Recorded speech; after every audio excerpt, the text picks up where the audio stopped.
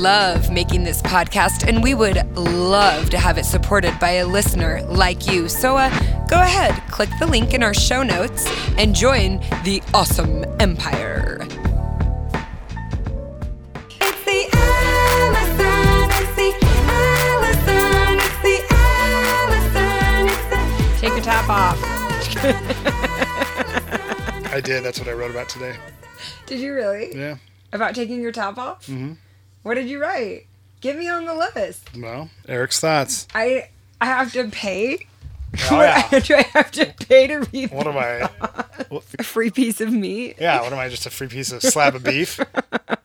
Well, it's patreon.com/Awesome with Allison. Welcome to Awesome with Allison. And Eric, too.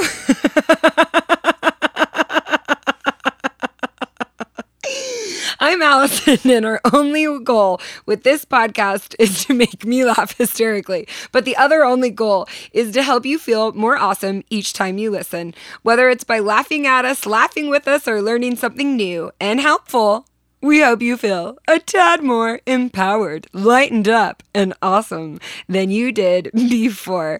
I'm here with the one, the only, Mr. Eric's Thoughts himself, Mr. Eric Robertson. Hi. So annoying. He's so self-satisfied when he does that. Hi. But notwithstanding, You don't know me. we are very, very, very, very happy to have you here. Happy to be, apparently I'm giddy and feeling pretty good today. Happy to be doing the podcast with you, our awesome empire.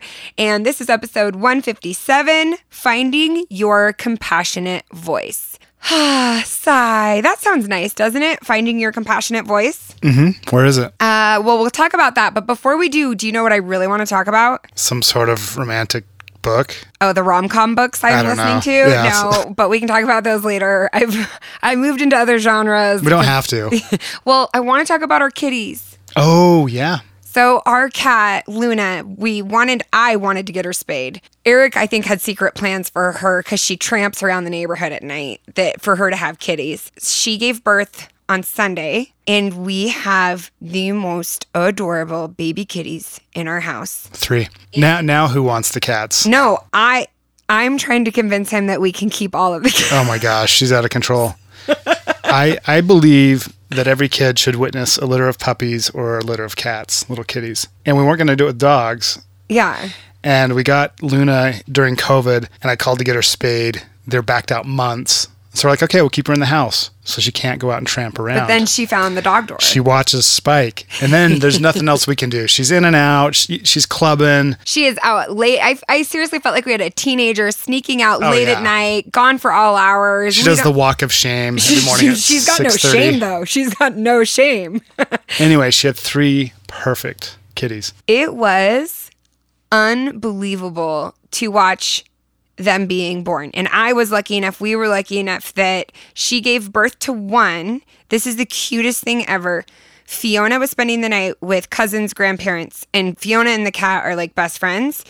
So Luna, the cat, gave birth where Fiona sleeps usually, in her blanket. How freaking adorable is that? And I felt like early that morning, I heard this like very specific, like, and I was like, I swear Luna's giving birth today, but we didn't really have a clear timeline, and we didn't know who the father was,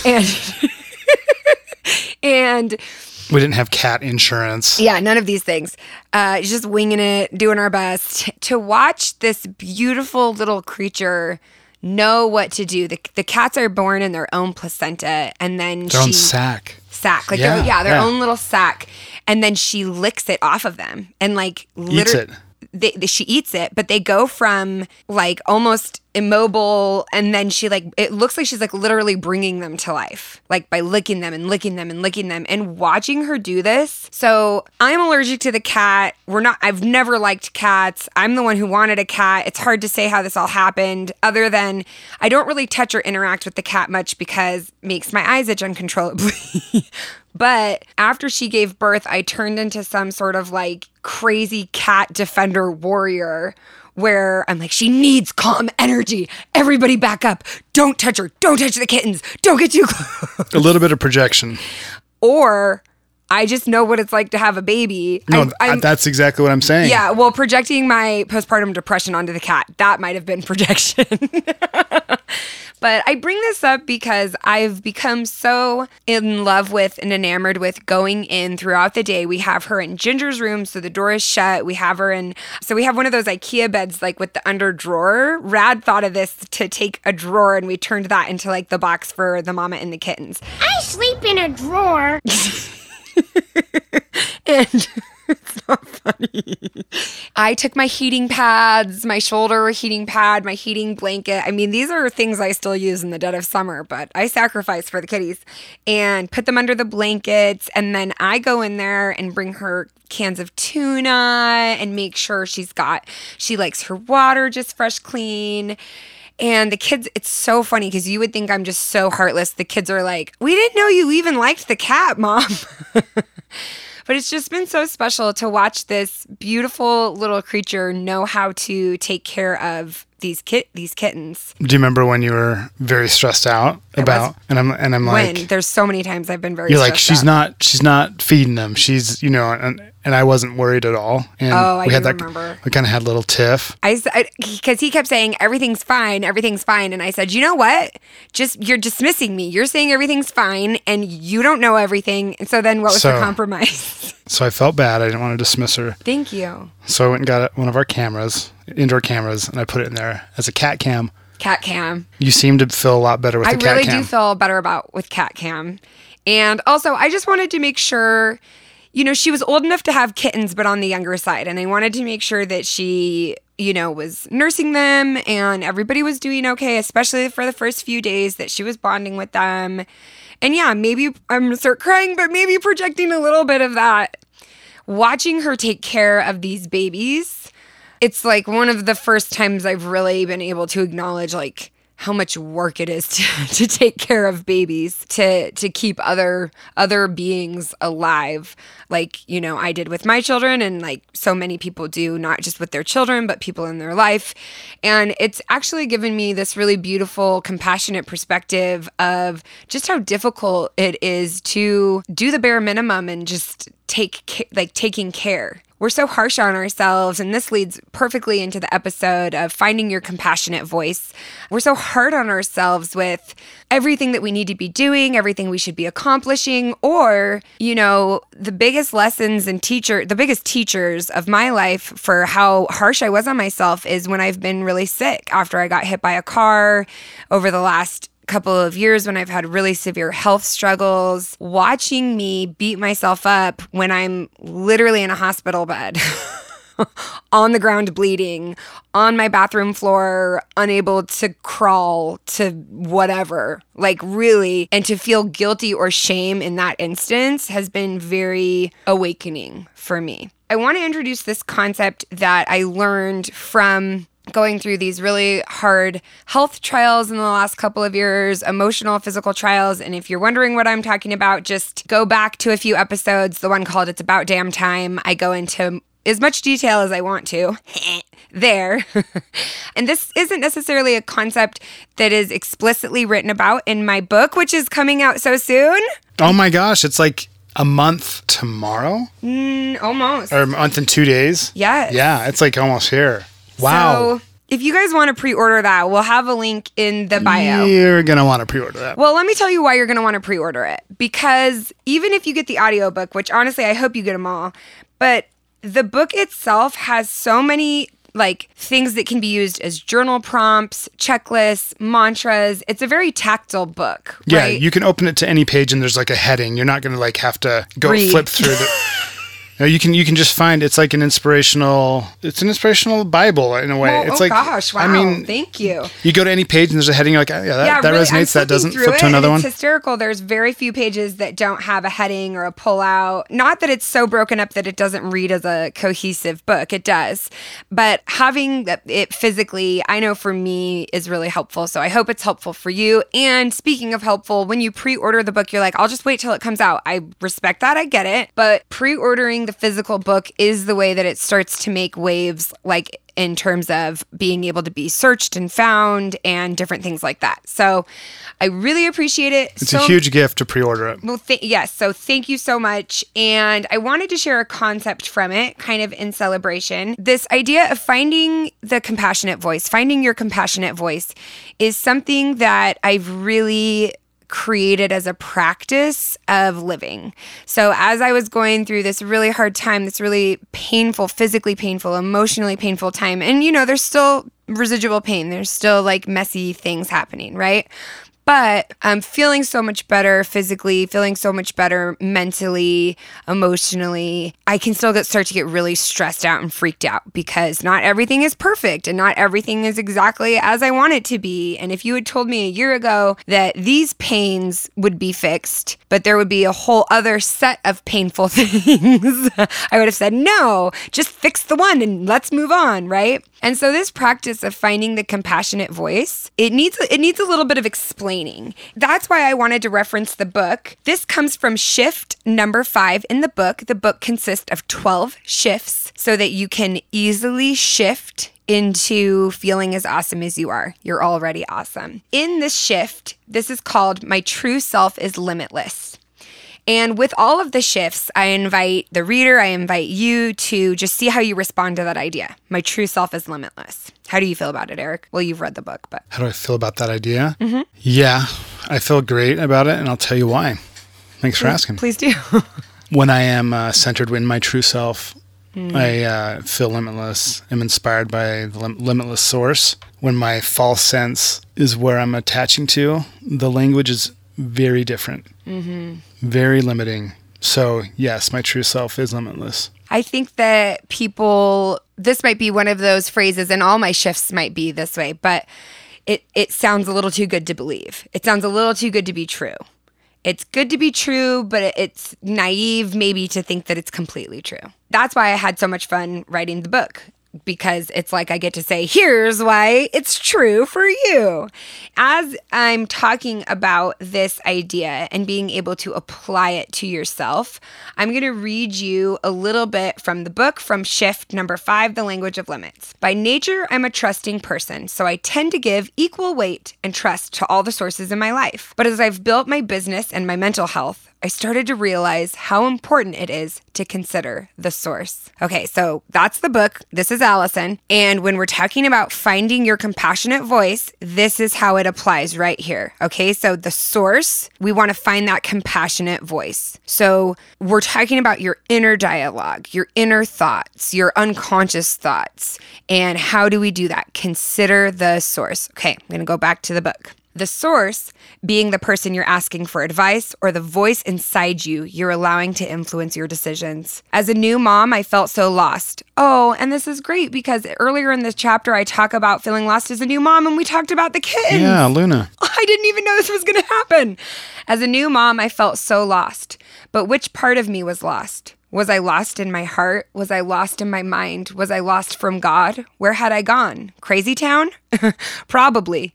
But I wasn't lost, and neither are you. You are not lost. You don't not know who you are. You've just set up shop and started listening to the wrong source. How do you know which part is talking? Your heart, your mind? Consider the source. And how do you consider the source that's coming from within? Listen to the language it uses. I'm going to read this next really quick section. I paraphrased one part because it was referencing an earlier thing, but this has been so helpful to me to consider the source that's coming from within by listening to the language the source is using, right? So listening to the language is going to help you identify the source. So let's dive into that. The language of limits. Remember, the shift in this chapter is my true self is limitless.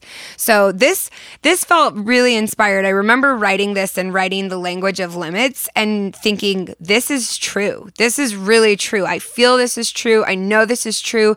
It's not something I've said or explicitly shared before, but it just really felt like I was tapped into my true limitless self when I wrote this. And it felt like it was an understanding that was beyond my own personal understanding. I felt that way a lot of writing the book. The last year and a half, as the book has waited and rested and I've healed, and it's like I went from thinking it was maybe beyond me to like having to live it. Like kind of having no other choice but to live in it. And so let's get to this part, the language of limits. You are limitless. Your true, beautiful, glorious essence is awesome. And yet, the voice that's the loudest, the one we often listen to most, is the one that speaks in limitations and lack. It will never work. You don't have enough. You'll let everyone down. You need that degree. I've noticed that my ego-driven self, which wants me to believe that I am this world of form, of thought and action, speaks in the very specific language of shame. Love, the universe, God, consciousness, you're awesome, the core of you that is as expansive and as beautiful as the sun, does not speak in shame. It does not guide you and speak to you with feelings of fear. Read that one more time. Love does not speak in shame. Joy does not speak in shame. God does not speak in shame. Well, I really like that. I started like crying. Mm-hmm. Consider your source, the language of limits. So if limits are speaking to you, they speak in lack, in fear, in shame. And frantic energy. Frantic energy. Earlier in that chapter, I talk about this conversation with my son, Rad. And he says, Mom, you say follow your heart, but what part is my heart and what part is my mind? To answer that question, I really thought about it a lot. That's something I say all the time, follow your heart. It's something people come to me to learn how to do, essentially, right? At the workshops and parties and all the things I've done. Mm-hmm. As I was really, really withdrawn and in my own inner world for an extended period of time, it reminds me of the tarot card, the archetype of the hermit. That's one of the major journey of the souls. Like one of the stopping points is the hermit. And the hermit is actually a really important place. It's an important part of the journey of the soul to go within, to have that reflection, to have that time to kind of withdraw a bit from all of the influences and all of the distractions of the world and really get honest and open and true with yourself. And that can be really, really uncomfortable. But in that place, that's where this idea of the compassionate voice really started to formulate for me. Noticing the compassionate voice never speaks in shame. The compassionate voice doesn't speak in lack. The compassionate voice within me doesn't speak in scarcity. And so when I want to follow my heart, is it my heart if it's speaking to me in shame? No, it's not my heart. Is it God or is it spirit? Is it universe if it's telling me all of the ways that I'm worthless and should give up and die instead of being able to be forgiven and make amends? No, that is the source of fear. That is the source of limits. That is the source of lack. You can call that evil, Satan. You can call that fear, whatever you want to call it. It's not your true limitless self. Now, it might be part of you, that fear is part of you, but it is certainly not all of you. And I wanted to invite you to this practice of noticing your compassionate voice. How do you find your compassionate voice? Start noticing the source. Start noticing the language, the inner dialogue. How are you going to notice if you don't take time to listen? Listen to yourself. Turn off, oh gosh, I'm talking to myself right now. Turn off the audiobook. Turn off the 30th fantasy romance novel just for a moment. Then you can turn it back on. Get out the journal, get out the quiet music, just get into yourself and listen. The power that has, I think when you kind of are able to observe and not get so caught up in it, the power that has for you to notice the language is huge. It's huge power.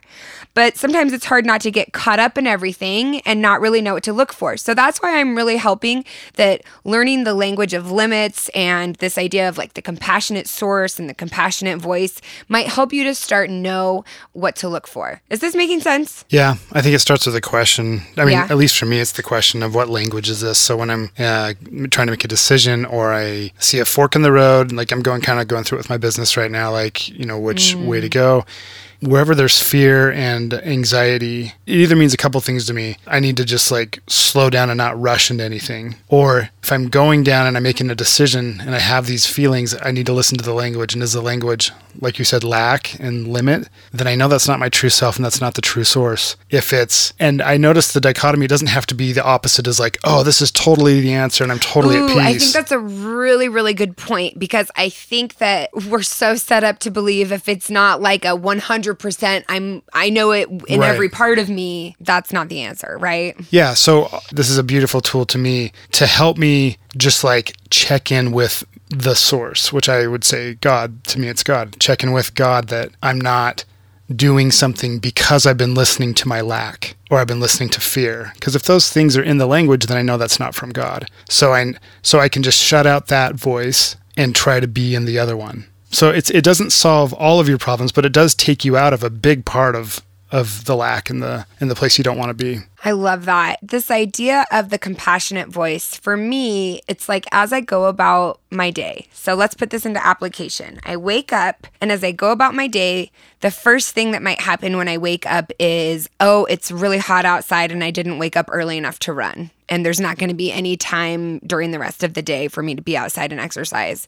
Oh my gosh, like why didn't I wake up earlier? Well, I know I needed sleep, but right there. It's already started. I found myself in this place last year where there was just this loving, compassionate inner dialogue, this compassionate inner voice, this compassionate narrative that helped me move throughout the day. It felt like a miracle. It was a miracle. It is a miracle. I will start to notice that when I'm feeling awful, it's subsided or it's quiet or I can't quite hear it or find it anymore.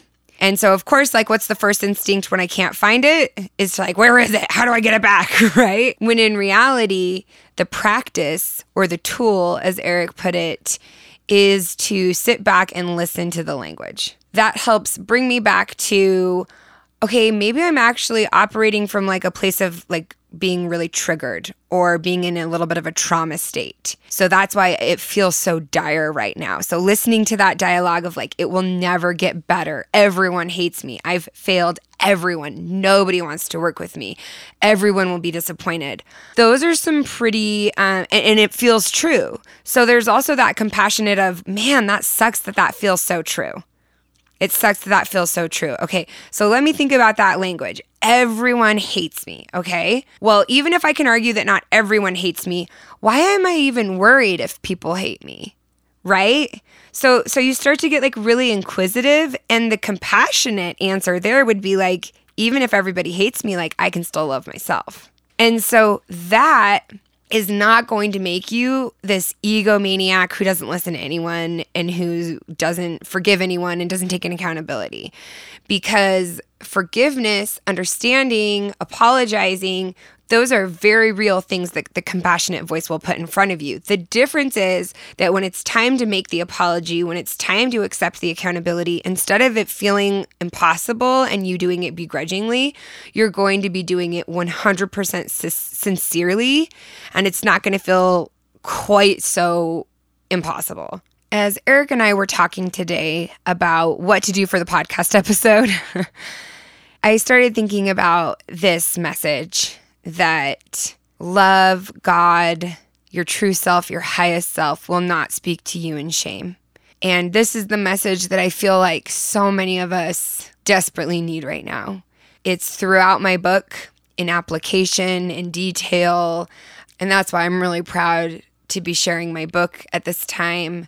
But most importantly, I've been able to really apply it in my life. Even when really, really difficult things are happening, to be able to find my compassionate voice and allow it to cradle me and hold me and like a mother kitten lick me and kind of revive me, keep me living, right? Literally like that rebirth type of feeling. It's like taking me from like the edge, like this death to like resuscitating me.